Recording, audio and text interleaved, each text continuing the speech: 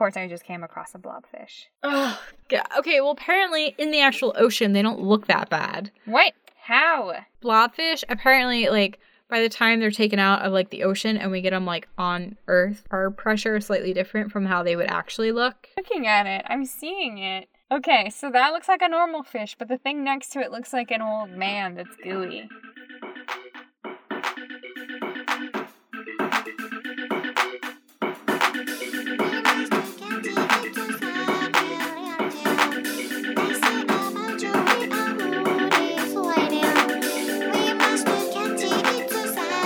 Welcome to another episode of My Favorite Feminist. My name is Megan, and I'm here with my co-host, Milana. You're listening to the Tri-Weekly podcast that explores feminist figures in the arts and sciences. I'm an artist located outside of Richmond, Virginia, where I'm on traditional Powhatan land.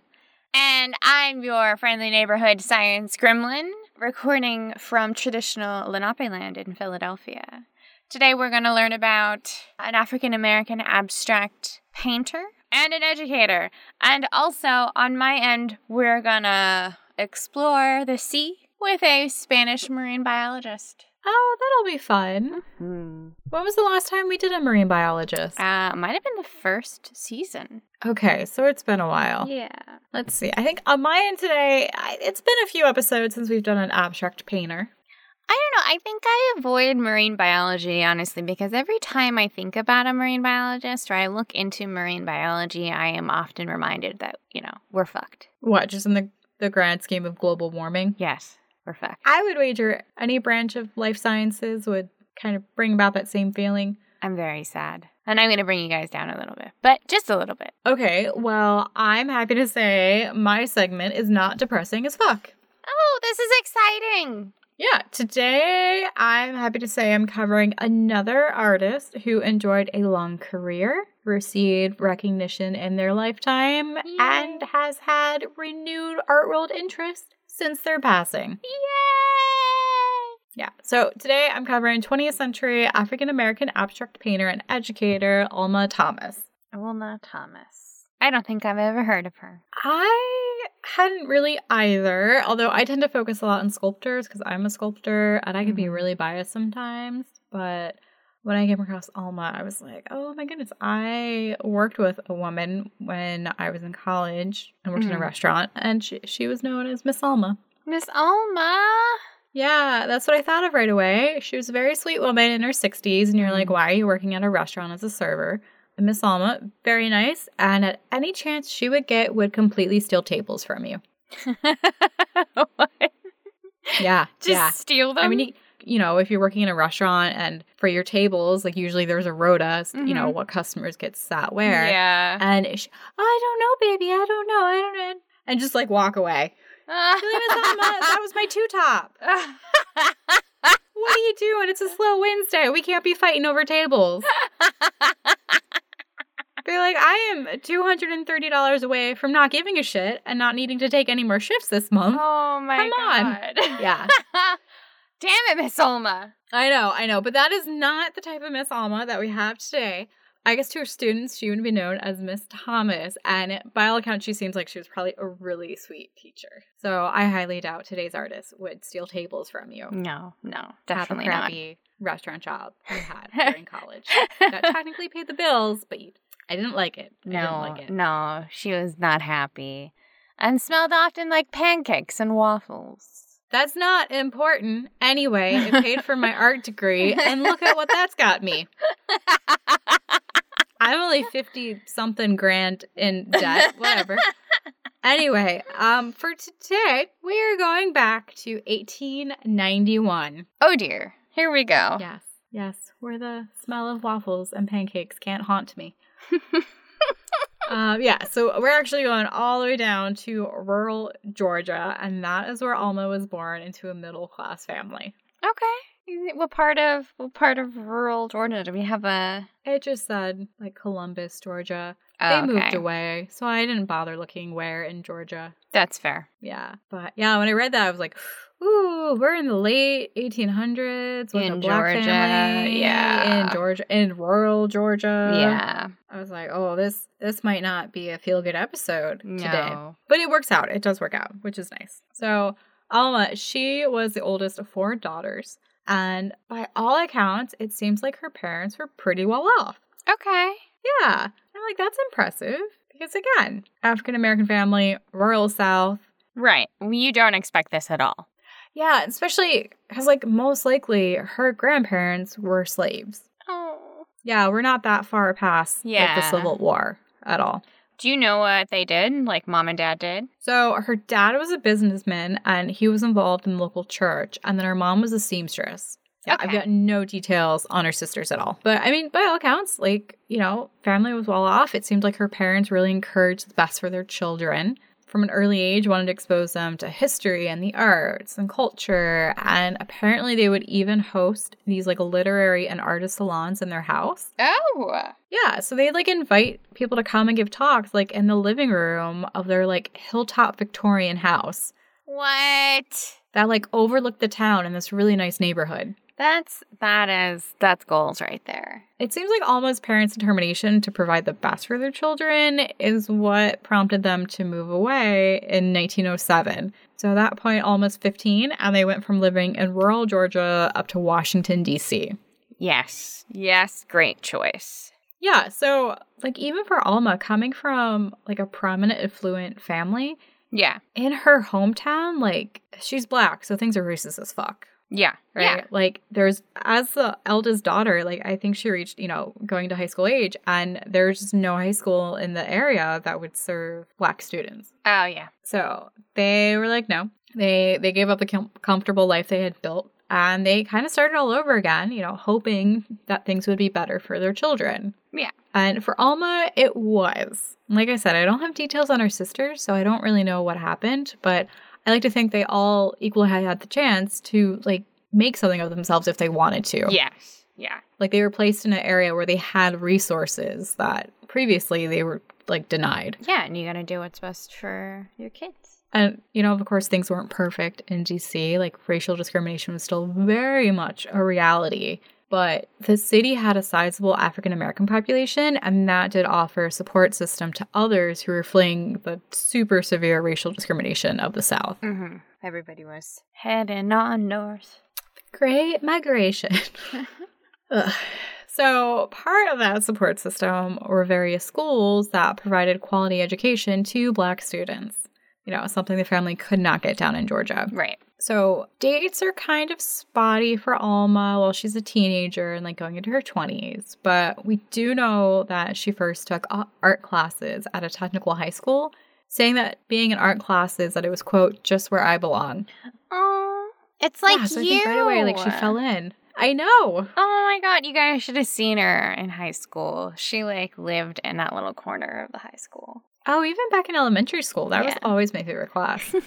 Yeah, and then, okay, so you'll like this. So after high school, Alma enrolled at the Minor Teachers Normal School. Yay, normal school. Yes, it's so funny. You brought up what normal schools were a few episodes ago, and now I'm coming across them everywhere. Every time. Yeah, so no surprise, she went there to study to be a teacher. Did the normal school turn into like an education college in a regular university? I think it has since been absorbed into or joined forces with another institution, so it has a slightly different name today. But like at this point, you know, we're talking like the 19-teens. And I know as you've covered with a few other scientists, in the late 19th century, early 20th, becoming a teacher was like a respectable career for a woman. Yeah, it was like one of the only things you could do as a woman. Yeah, outside of being like a wife and mother. Yeah. Or nanny. So yeah, so Alma gets her teaching degree. She teaches art for a little bit and theater out in Delaware. Yeah. And she's like, yeah, okay, this is cool, but heads back to D.C. in her late 20s to enroll at one of the leading historically Black colleges and university, Howard University. Oh, I was looking at Howard for a little bit. They have a cool, good medical program. Yeah, I mean, back in the late 1800s, they had a solid program. Currently, they've got a really solid program. Yeah. They're still like a really renowned university. Yeah, so Alma, she wanted to go there. She focused on studying art, and she was actually the very first Howard University graduate from their art program. Stop. Was she the only one in her class? She wasn't the only one, but I think she was just the first one to like go through and graduate. And that was in 1924 when she was 33. Oh, that's so cool. She was there on like ground level when things were just starting out for that department. Very cool. And then fast forward a few years later, in 1934, she goes to Columbia where she gets her master's in education. Oh, okay. From Alma's 1924 graduation from Howard up to 1960, Alma worked as a public school art teacher in D.C. Okay. So she earned her master's, and then she even spent a semester in Europe through her study abroad program at the Tyler School of Art at Temple University in Philly. Stop! Where one of us went. Ah, yes. I'm not proud. Yeah, so through that program, through Tyler, like she went to Paris and she studied still lifes and landscape paintings of the Impressionists. Yeah, they're good for the studying abroad thing. Yeah, so Alma was juggling, getting additional degrees, also taking more classes, studying abroad, all while working as an art teacher. Okay. And by one account, I mean, she was devoted to her students. Yeah. Organizing art exhibitions and lectures and art clubs for them. So fostering their creativity, all while this full-time job provided Alma the financial ability to create art part-time. Okay. So she got to get a little bit of her, like, do things for herself, you know? Yes. And, like, I don't doubt that Alma enjoyed teaching, but I think given that, like, one, how hard it is to be a full-time artist even today, and then two, how receptive the art world was to Black artists in the mid-20th century, which was not receptive at all. Unless you, like, lived in Harlem. Even then, you were kind of excluded.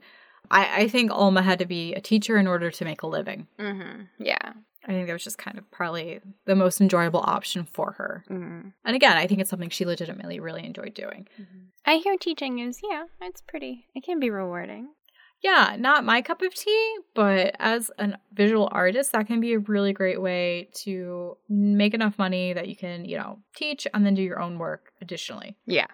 So, not gonna knock it. That's what plenty of people have been doing for, like, decades. Centuries. Yes.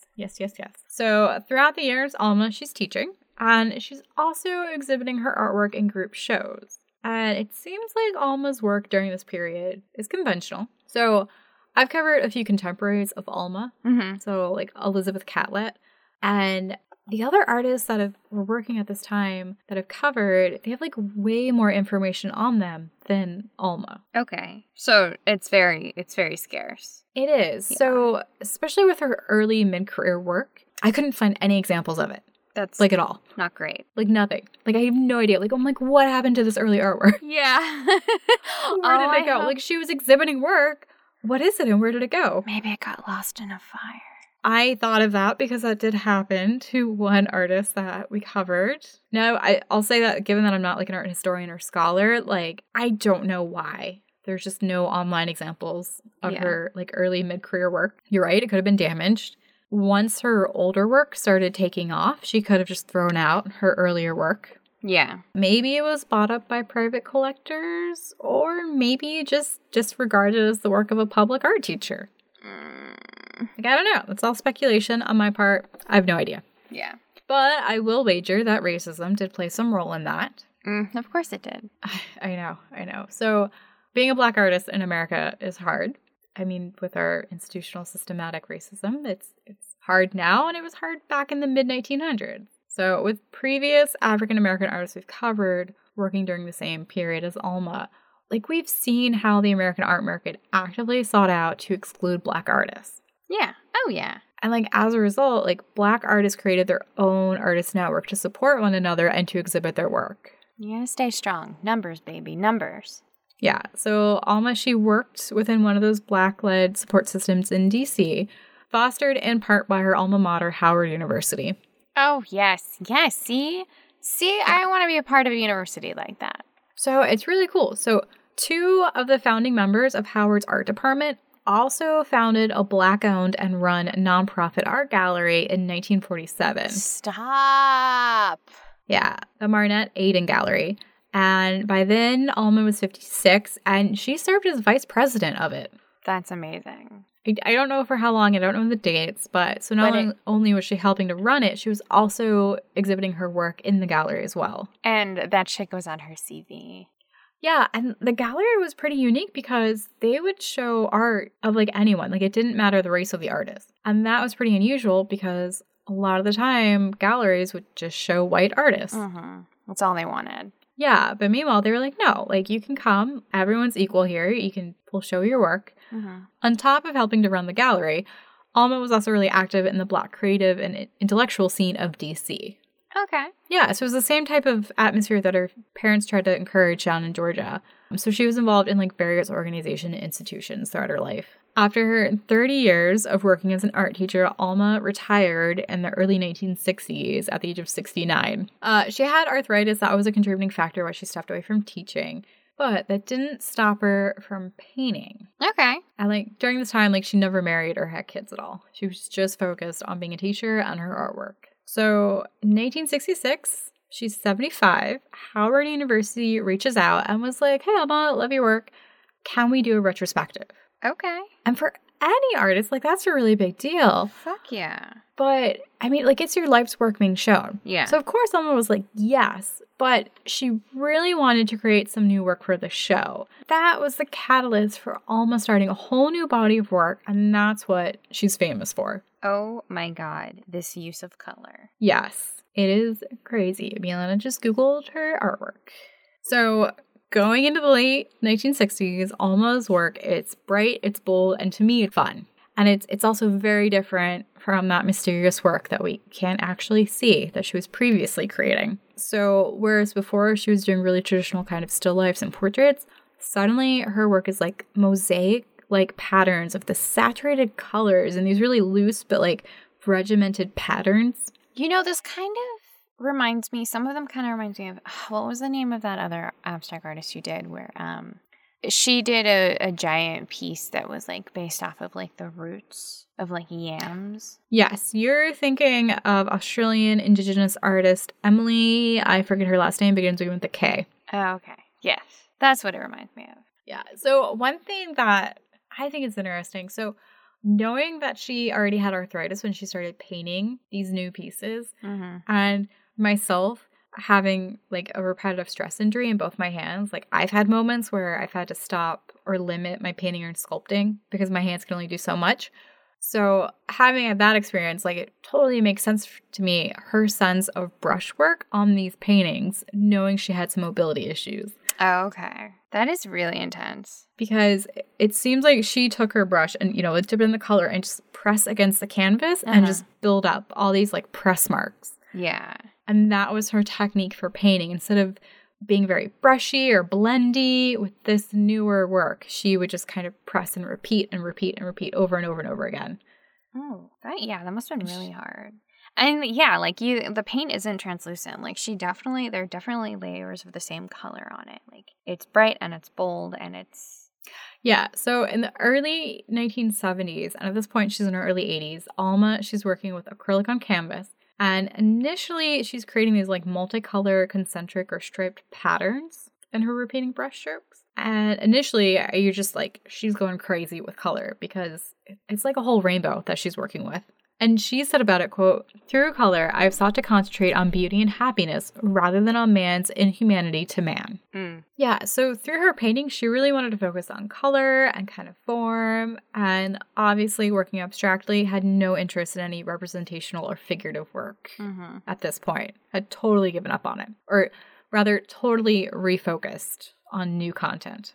So going into the early mid-1970s, Alma's more deliberate in her color choices, and her brushstrokes slightly change, and for me, they call to mind like the impressionistic paintings that she studied decades prior while she was in Paris. Okay. So there's more like layering in her application of paint, and it softens some of the edges, but it still utilizes like the same repeating like brush mosaic pattern that is characteristic of Alma's work from this period. And there's a few pieces that I just really love. One's this kind of like soft gray white that's like a white dogwood is what she took inspiration from. Oh, okay. Maybe the bark of it It's pretty fun because these things are super open-ended in terms of interpreting what could have potentially inspired them. I currently am looking at Milky Way with those soft edges, but let me see if I find it's more of a blue. I don't know that one by name, but I also know that with the 1969 moon landing, that inspired a whole line of work from these paintings. Very cool. So going into her 80s, like Alma wanted to paint bigger and bigger, and she maxed out in size with her 1976 painting, Red Azaleas Singing and Dancing Rock and Roll Music. What? Yeah, it's roughly 4 feet by 13 feet. It's huge. So it's like these 3 panels that comprise the whole paintings, a white background, and then in fairly organic red brushwork, she starts with her typical like mosaic style on the left-hand side, really dense, and then gradually loosens up as she works the left side of the canvas. So there's a lot of movement and things very fluid in it. And I know she remarked that she wished she could have made like bigger work like that, but with her arthritis and with her age too, because again, she's in her 80s at this point. Yeah. There's only so much she can physically do. Yeah. So like I mentioned to you, she's pulling inspiration from like the moon landing, also from the natural world, but it's all presenting abstract in her art. And she's doing so in the wake of these 2 art movements of the time. So we've got the New York school. So think Jackson Pollock's abstract expressionism, right? Everything's really masculine and drippy. And then locally by Alma, there's the Washington Color School in DC. And that's characterized by using acrylic paint, which was still fairly new up in the 1960s. And there was a lot of use of bold colors and these abstract designs, but they didn't have the same like drippy gestural qualities of the New York school. So they're a little bit more contained and organized in how they're painting. A little bit more regimented. Yeah. So Alma's work is considered more aligned with the Washington Color School. But I mean, as a whole, her work fits in more broadly into the American abstract art movement of the 1960s and 70s. But at the time, wasn't necessarily included as such. I think in part because she was a Black woman. It was very much a white male-dominated art movement. So nice to say, Alma was celebrated in her time. So in 1972, she became the first African-American woman to have a retrospective exhibition at the Whitney Museum of Art. Stop! Yeah, up in New York City. What? And that was followed by another solo show at Krikorian Gallery of Art in D.C. I think it's so fascinating that this woman was like almost in her 90s and she was getting like these shows. Like she didn't stop and it paid off. Yeah, and she is, I think, the 3rd artist that I've covered who into like 60s plus, their professional creative career like really takes off. Mm-hmm. Yeah. So she's just another example of how it's just so easy to tell yourself, oh, I'm too old to do fill in the blank. You're like, no, go for it. No. Go for it. Yeah, I keep telling that to a certain somebody. One day. Okay, you might be like, oh, I'm in my early 60s. I'm too old. Be like, no, you legitimately could have 20 years plus to look forward to of like this new career. Mm-hmm. So I think that's one nice thing to take away from this. You are not dead yet. Yes. Yeah. So I know Alma, she remarked about her Whitney show, quote, when I was a little girl down in Georgia, there were things we could do and things we couldn't. One of the things we couldn't do was go into museums, let alone think of hanging our pictures there. My times have changed. Just look at me now. No. I know, just like the societal change and technological changes to happen from when she was born in like 1891. Yeah. All the way fast forward to the 1970s. And then seeing, oh my God, that must have been wild. Going from like everywhere finally having indoor plumbing and electricity to, oh, we've put man on the moon. Yeah. And we're fighting the Russian commies. Like, that's crazy. That is insane. We're trying to outrun a nuclear war. Well, it's just duck and cover. Duck and cover. Duck you'll and be fine. cover. Oh my God. All right. Now, I will say that Alma's work at the Whitney did have some pushback. So I think I might have covered this when we talked about soprano Dorothy Maynor in episode 44. Yeah. So in 1969, the Metropolitan Museum of Art in New York City had a show titled Harlem on My Mind. Okay. So after like the civil rights protests and assassination of Dr. Martin Luther King in the summer of 1968, Yeah. the following year they wanted to like showcase the richness of traditionally Black neighborhood of Harlem. Mm-hmm. And that's all well and good, but essentially it was a show about like African Americans put together by a white guy. Oh, yeah. Yeah. Yeah. Who like actively was like, yeah, I'll seek out like opinions and input from the Black community, and then completely disregarded them and did whatever the fuck you want. So that's some art history drama right there. But I mention it because from that incident, the Black Emergency Cultural Coalition was formed by Black artists. And the, quote, primary goal of the group was to agitate for change in the major art museums in New York City for greater representation of African American artists and their work in these museums. And then African American curatorial presence would be established. Okay. Yeah, it's crazy because it's like 50 years later, and that could still very much be, that is still very much relevant. That is still very much relevant. In the American Museum. Things have a hard time of moving forward, apparently. Yes. But this group, they wanted more representation in the wake of the Met's whitewashing from this Harlem on My Mind show. Mm-hmm. So when a few years later, Alma landed her show at the Whitney, they were like, cool, great, yes, that's important, but also we're accusing the Whitney of tokenism. Yeah, I'm just there to make you feel better about yourself. It was along the lines of, like, by them choosing an abstract artist, they were sidestepping a lot of racial and political issues, like driving the civil rights era at that time. So on Alma's part, like, she didn't like the label of being a Black artist, saying, quote, I'm a painter, I am an American. Yeah. That's how she wanted herself seen. It doesn't matter, like... No, and for the type of work that she was doing, like, that wasn't directly feeding into her creative content. No. Now that was directly feeding into how her work was received and regarded. Right. But she wasn't creating because... Yeah. That wasn't a driving force for her. You know, she was pulling instead from these really introspective, like, individual moments of inspiration. So Alma, I mean, she really just wanted her art to be seen for what it is. And since Alma's death in 1978 at the age of 86, like, her work has been shown in the larger context of the abstract art movement. Sweet. Yeah, and has continued to gain, like, national recognition.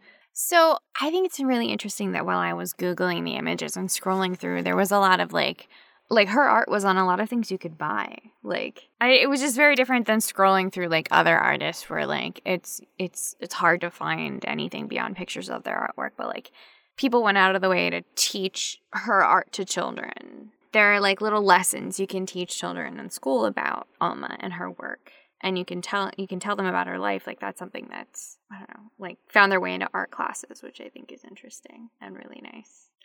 It's accessible, especially with the abstract nature of it and how she painted. Yeah. With these little bits, I mean, I could see how, especially for some of her earlier 1970s work, for, like, a teaching assignment, you could have little kids, like, cut up different pieces of paper. Yeah.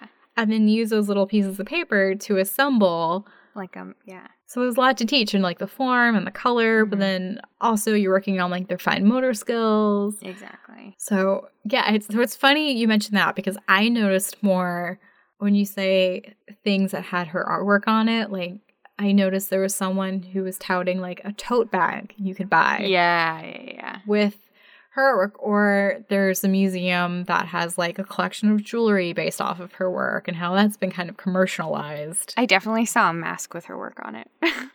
Oh, well, I feel like that's everywhere. But yeah. I think because of the abstract design, it does lend itself well to, like, fabric prints because of the solid colors of it. Yeah, that makes it easy to reproduce in the textiles. But yeah, your observation is way more fun than mine. Yeah. I don't know. That's way sweeter. Here, I'm just like a jaded, they're selling her shit on everything. And you're like, oh, kids are learning about art. Oh. Yeah. I don't know. I try to keep, I don't know. My mind is too dark. So when I can find happiness and light in something, I'll try to grasp onto that. Yeah. Go for it. No, I think that's a good observation. But yeah, I mean, her impact has definitely been felt for decades after her death, and she's definitely has been established as a pretty important figure within the abstract art movement. But with the grand scheme of, you know, sexism and racism in this country, like, most people still don't know about her because we know about all the white guys who were seen as, like, the head figures of the abstract expressionism movement in the United States. So there is growing awareness of her work. So it's pretty cool. So in 2015, President Obama, they had one of her artworks put up in the dining room of the White House. That's so cool. Yeah. So, I mean, that's really cool. But at the same time, you're like, wow, that was the first artwork by an African-American woman to be in the White House. That's insane. 2015. Wow. So it's a little bittersweet because you're like, that's so awesome. And you're like, oh, why hasn't this happened before? Yeah. Okay, that sucks. Not great. I highly doubt the following administration kept it in the dining room. They have trash taste. Let's be honest. Yeah. We're not going to talk about that. I don't even think they knew who it was by. They were just like, really, like, I mean, did you see the house he lived in before they moved into the White House? Oh my fucking God. Okay. And there's been numerous museum exhibitions of her work over the years. And there's actually one current show at a museum here in Virginia that I'm going to go see. Oh, yeah? Yeah, so she has a solo show right now at the Chrysler Museum down in Norfolk, Virginia, by Virginia Beach. Oh, nice. Yeah, so I'm going to be down there anyway visiting another museum. And I was like, wow, I might as well make a whole day of it and see her work in person. So I'm looking forward You're a to museum doing that. hopper. You'd be like, I'm going to this one, and this one, and this one. Everyone else gets a little tired after the second museum. Like, come on, guys, there's more art. No, one at a time, Megan. One at a time. So when Alma passed away, her memorial service was held at Howard University. Aww. Yeah, that was pretty sweet. So it's nice to say that, you know, like I said, since her death in the 1970s, there's been growing appreciation for Alma's work. And Alma is yet another artist that, you know, proves that you can do something new and make it big in your 80s. So that is Alma Thomas, my not depressing segment for today. Oh, that's so sweet. Yeah. What about you? Where are we? Are we staying in the United States for your marine biologist today? We're actually headed to Spain. What? Yay. I have not covered a Spanish artist at all. Yeah, like an actual legit Spanish artist. Is this our first time in Spain? I believe so. Yeah. I think so. Okay, cool. Oh, can you talk with a Spanish lisp for the rest of the episode? Oh. Cervantes, España. And we just lost our European Spanish listeners. Thank you. Thank you for that. I appreciate it. They know what I'm talking about. Yeah. All right, cool. So what Spaniard? What's Spanish Spaniard? Oh my God. Her name is Maria Ángeles Alvarino González. Oh my God. Did you have to practice that, or you're innate Hispanic? That was my innate, although I fucked up the last name, so let me get it a little better. Maria Ángeles Alvarino González. There you go. Okay, yeah. Thank you. She was born October 3rd, 1916 in Cervantes, España. So that's Spain. So that's a coastal town in the northwest region of Spain for you. Okay. Yes. Dad was a doctor, Mom was a pianist, and she could have gone either way, really. But, you know, we both know which way she went, which it was science. She was obsessed with science from a pretty early age, and she's particularly interested in natural sciences and zoology. So zoology is just literally the study of animals and the animal kingdom and all that good stuff. Okay, so super open-ended. Yeah.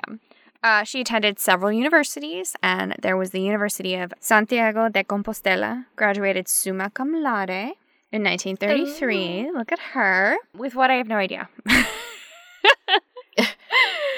It sounded like it was natural science because she was talking about bees, and then she liked talking about women from Don Quixote, which is interesting because I couldn't get through Don Quixote. I tried, I was reading through, and I haven't read it. I've got 2 copies on my bookshelf. I didn't get very far. It was just about a man trying to, I don't know, he's going after a woman who doesn't even know he exists, and I just don't care. Sorry. That is a story as old as time. We don't care. As women, we don't care. I don't care. It's not, chivalrous. She doesn't. It's creepy. Yeah. It's creepy. It's not okay. Yeah, you think she would have just like picked like a simple science major, but people actually asked her about it, and her response was, creativity and imagination are the basic ingredients for the scientist, as in the arts, because science is an art. Yeah, I am all for incorporating the arts into like STEM and turning STEM into STEAM. What? STEAM? Is it a joke? I'm very confused. No, because the science, it's like science, technology, engineering, and mathematics. Science, and technology, mathematics. Engineering, arts, and mathematics. Okay. Yeah, STEAM. because you're right. You need that type of creative flexibility when you're problem solving. Oh, for it's sure. just, arts and science, it just manifests in two completely different ways, but it's the same foundational skill set. Yeah. I think it's kudos for her for recognizing that. And I think we've spoken about that before. Like, it just, like, it takes two to make the world move forward. And you can't have one without the other. So, yay. In 1934, she attended the University of Madrid to study natural sciences, but then the Spanish Civil War happened, so she had to stop. All right, I'm going to be honest. The only somewhat connection that I have to the Spanish Civil War is Guillermo is the Del Toro movie, The Devil's Backbone. Guillermo del Toro? Yes. Yeah. Only thing I know about it, and a haunted orphanage out in like the fucking desert does not give me a comprehensive understanding of the Civil War at all. No. So I'm just gonna tap out on this one. No, oh God, no. Yeah, I don't know. I figured you might have known, but really, it's, story as old as time. People are mad at other people. They fought. A dictator. Yeah. Trying to consolidate power. Yeah. Yada, yada. Men throwing their dicks around. Whatever. So she hung out at home and read a lot, and she focused on learning English and French, which oddly enough helped her in her later research studies. A lot of research was being done in France and England at the time, and, she couldn't read the latest journals, and she couldn't understand the work that was being done. So all of that helped, right? 1940. I like it. Cool. Right, so just bits and pieces. 1940, she got married to a captain of the Spanish War Navy, who was also a Spanish knight. Well. They just don't make them like that these days, do they? No, they don't. It's a fucking nightmare.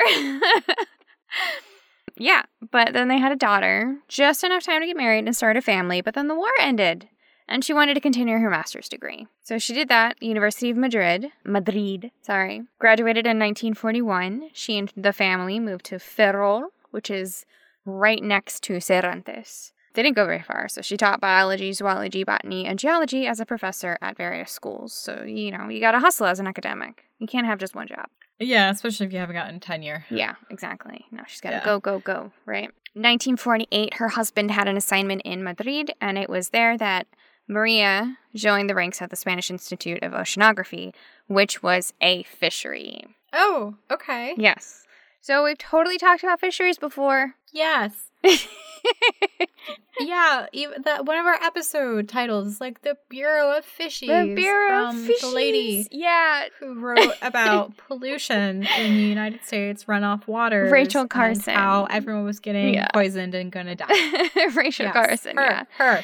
So fisheries are all about fish. They're all about research, regulating them. So this one was one in Spain, 1948. They moved there, and she ended up getting a research position there. Her job was as a biologist, a research biologist with the Spanish Institute of Oceanography, and she was technically a fellow there, strictly academic. She could not be on a boat because of her super outdated maritime laws. Apparently women weren't allowed on a boat. No girls allowed. Yeah. It was a boys' club, lots of butt fucking. Lame. I'm sorry, what? Milena, your mom listens to this. I mean, let's be honest. Oh, jeez. Her research was on fouling on the ships and zooplankton, and not the fouling that I just spoken about. Sorry, I'm in a place today. It's called biofouling, and it is just the accumulation of microorganisms, plants, algae, tiny animal creatures on ship equipment. So, okay. Yes, extensive accumulation hinders the operations of these ships, damaging things like propulsion systems, other pretty important parts of the vessels. So we got to keep things clean and going. Then there was that, and then sea gunk. That's what she was specialized in. Yes, she loves sea gunk, especially plankton. But okay, we'll get to it in a second. 1952, she got her doctorate in experimental psychology, analytical chemistry, and plant ecology from the University of Madrid. She keeps going back. Oh, like someone else I know. You know. She was then relocated to a lab in Vigo. It's for the same fishery. The Spanish Institute of Oceanography was just a lab that was closer to the ocean because Vigo is right above Portugal and it's like on the coast. Okay, yeah, because like Madrid's inland. Yes. Like you're going to have to drive to get to any ocean. Surrounded by land. Or sea. Yes. You know, I wouldn't be me without diving into zoology and marine biology, right? Yeah, go for it. That's why at least half of us are here. That's my fair. half. Sorry, No. they might have tipped out already. They might have. It's fine. It's all good. That's even assuming I have a half. It's actually just me and his mom. Still shaking her head. Because you said butt fucking. Shaking her head more because I just said that. She's like, I don't even know if I can listen to the rest of this episode. These gals, they've ruined it for me. We got some new listeners. It's fine. I have a certain friend he's been going through them from the beginning. And I can't believe he's still going. He just sent me a screenshot of, he's on episode 13, I think. Oh, that's early days for I us. know. I'm like, oh my God, I love you. Thank you. And he actually gave me somebody to cover, so I might do her next episode. Okay, Yeah. cool. We love suggestions. We do. So what do you think of anything of Plankton? Okay, I'm going to be honest. SpongeBob. Yeah, I know. Yeah, I think it's that little evil bastard. Yeah, I know. He tries so hard, though. Hey, what is it? Him and his rusty bucket? I think it is the Rusty Bucket. Or is it the Chum Bucket? Either way. He's got a wife named Karen. Oh, does he? Yes. Oh. His wife is a computer. Oh, that's right. Yeah. Sorry. It's obviously been a while since I've watched SpongeBob. I watch it but every time I go over to my friend Perry's house because he loves SpongeBob. His dog loves SpongeBob. It's great. no children in the house, No. just people who are in their 30s. And a dog. Yeah, so it's not one specific species. It's literally an umbrella term for a diverse collection of organisms found in water or air that are almost always unable to propel themselves against the current. Wait. So they're in water. Yes. But air? Yeah, air. like spores and shit. Like everywhere or just kind of like near the ocean Near the water? ocean water, yeah. Okay. Yeah.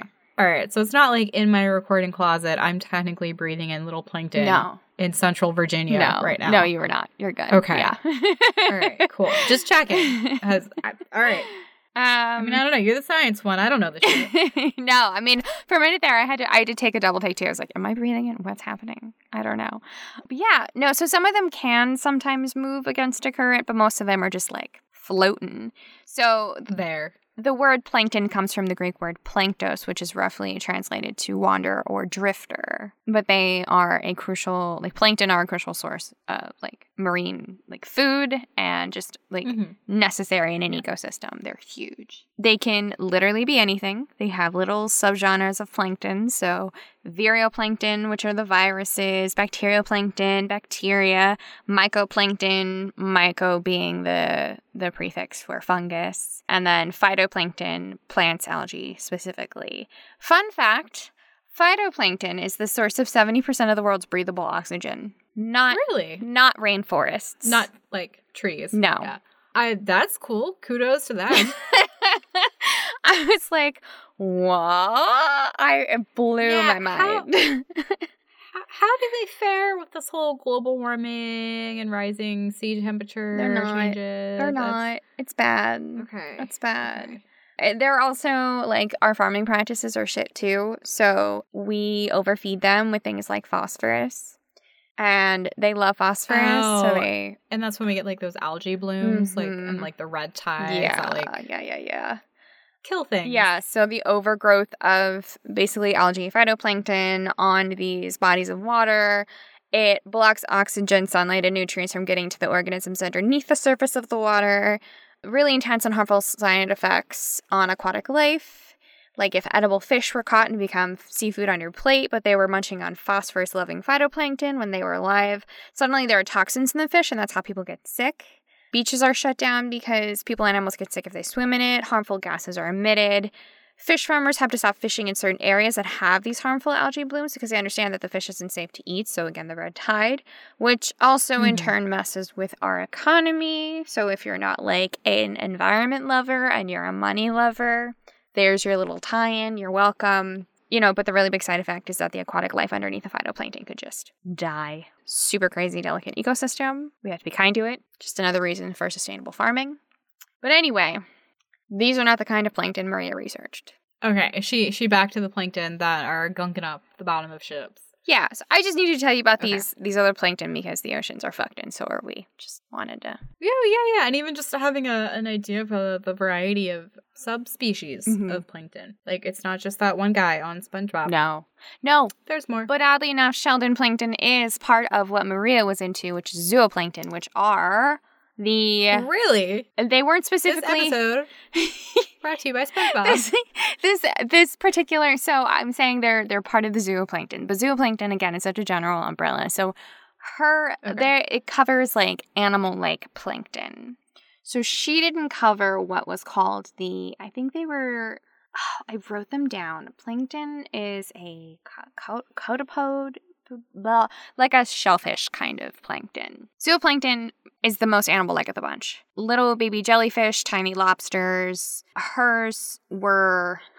She had two in particular that she loved. First was the Tritognatha, and these were see-through predatory marine worms. Oh, yeah. That's fun. Terrifying. Terrifying is the word you're looking for. Right. I'll keep that in mind next time I'm near a large body of water. Oh, yeah. Cool. Yeah. It's great. And then the Siphonophora, which they look like a chain of multi-headed jellyfish. They're not. They're colonies of single-celled organisms that are ocean drifters and incapable of moving through the water on their own. It's intense. Okay. They glow in the water. You are not selling me on plankton. I'm sorry. They just sound utterly useless. Aside from the whole giving us oxygen thing. They give us oxygen and they help feed other marine wildlife. Everything. Yeah. Everything. They are necessary. They're gross but necessary. I know, but on like a biological level, you're like, these things are useless. Yeah, I mean, some honestly, like the bacteria, plankton, they're literally just protozoa, single-celled organisms that are just like bloop, bloop, bloop, bloop. Telling me about creepy little plankton worms that want to eat my face. These things are so small. I'm not sure they could get their mouth around any part of you. Slowly eat my face, then. It's a group effort. If they can manage to get to my face because they can't move on their own, that is useless. Fundamentally, that's a really big biological flaw. Like, I call this creature into existence. Boop. Yo, good luck. You can't move. You're just there. This one, I mean, I think this one moves a little bit. So some plankton can move. And I think it's this guy. And then there's there's a little bit of there are some jellyfish that are considered plankton and they can move. There's like a tiny lobster. I'm looking at some little scientific illustrations of planktons and they are wild. Yeah, it's insane. You're like, what? How did this happen? Google everybody, including Megan, because they're really cute. Well, I think they're pretty. They're pretty. At least I think they're pretty. Type in S as in Sam, I, P as in Paul, HONOPHORA. Found it. Got it. That's not one single creature. Ew. What? They're cute. It's just a giant weird line of creepy things. They're cute. That's not cute. What? That's like a rope of creepiness in the sea. I don't know if I would say a rope of creepiness. Yeah, it's like a big, giant, squiggly monster of, ew, I touched it. I brushed it with my foot. Okay, maybe not this one. This one has legs. Useless legs. It doesn't move. The legs are just there, I think. I just like that they glow in the dark. Yeah, now I did find an image of them glowing in the dark on the bottom of a dark seafloor. And you're right, that's cool. But that's also 100-foot-long creepiness in the dark, in the ocean. Oh, not that one. I don't want to meet. Not that one. I was talking about the one that looks like little, like bell sprouts from Pokemon. Okay, I see the weird bell sprout thing. Yeah, that guy. Isn't he cute? That is a minority because the rest of these images are creepy as fuck. So those are her two favorite ones: the predatory worms and the rope of many things. Cool, great. I don't think I'm gonna have fish for dinner tonight. Thank you for that. I guess people liked that she liked them a lot because in 1953 and 1954, she traveled to England on a British Council grant to research more of them. Okay. That's cool. Yeah. And that was in Plymouth, so that's southwest England on the coast. It was there that she was actually allowed on a ship or two. Oh, goodness. Wow. And she didn't sink them with her mere presence of being a woman on a ship? Oh, my God. Scandalous. She was the first woman allowed on board British vessels. I mean, that's pretty cool. That's pretty exciting, yeah. She went on a number of scientific cruises in the Atlantic and Pacific Oceans. She studied plankton in the English Channel and the Bay of Biscay, and that research made some anomalies like show up in the distribution of like where these species were. And it helped us realize that the Atlantic waters moved in a different and unusual way, so we could like map where waters were going. That's cool. Oh, okay, cool. Yeah. You know, migration, all that good stuff. 1955, she heads back to Vigo, creates new tools to study plankton. So these are new nets for research that we still use today. 1951, 1957, she starts publishing so many things, obviously about her favorite wormy things. It's so wild. Okay. 1956, she receives a Fulbright Fellowship to do research in Massachusetts. There, she meets the president of the first Oceanographic Congress in the U.S. Her name is Mary Sears, and Mary was like, yes, I love this woman. Nice. So much so that she actually straight up calls the director, Woods Hole Oceanographic Institute in La Jolla, California, talks to the director's name is Roger Revelle, and he goes, hire her. Or she goes, hire her. And he does. And she was, from then on, their leading researcher, funded both federally and privately. I mean, hey, learning English while she was trying to weather a civil war. I mean, that came in handy. Yeah, like you never stop moving forward because it doesn't matter what you do. Like, it'll all come together in the end. Yeah.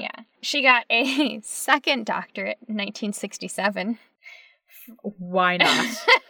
It was based off, It's just amazing all these degrees that people could earn when you weren't guaranteed to go 30 grand plus in debt for every single one. It's so nice. It's so nice. Yeah. But this one was based off of the research she did in California. So, like, she submitted it and they were like, well, yes, here you go. Nice.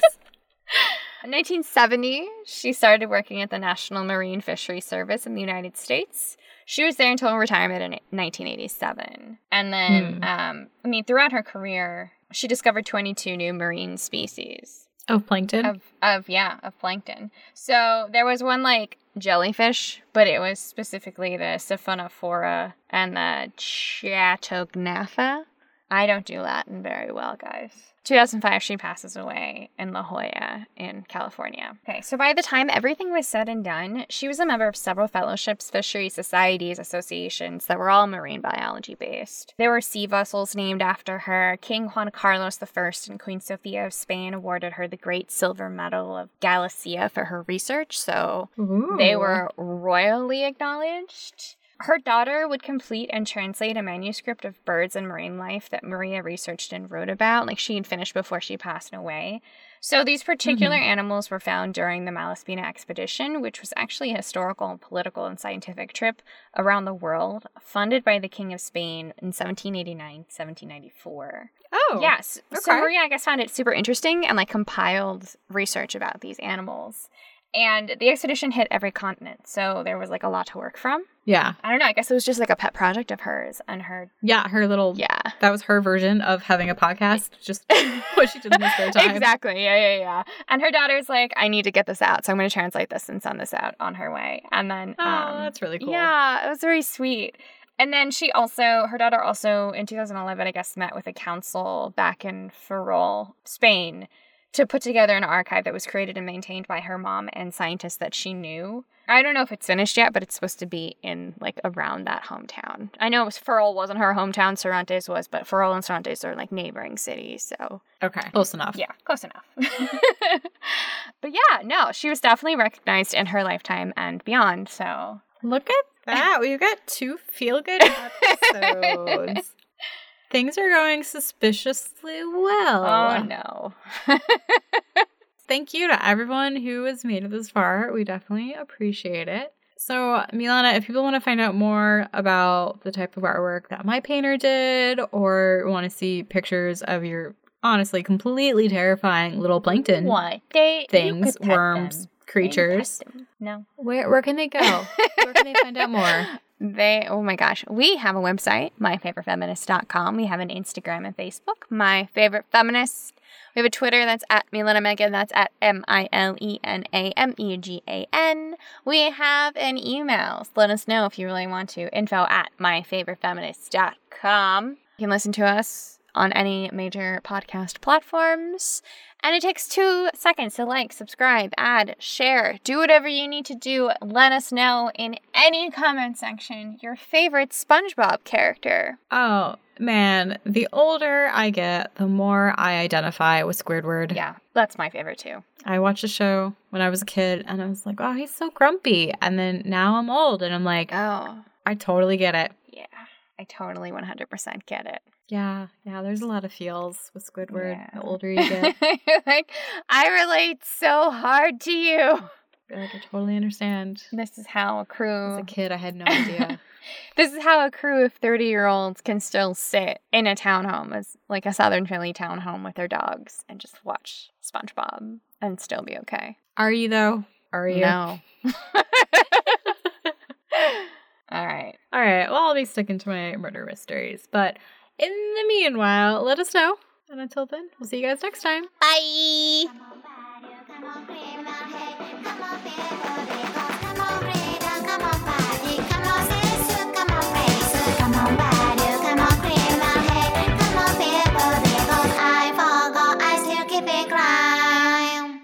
You know what I don't like? The underwater fish. Those guys are stuff of nightmares.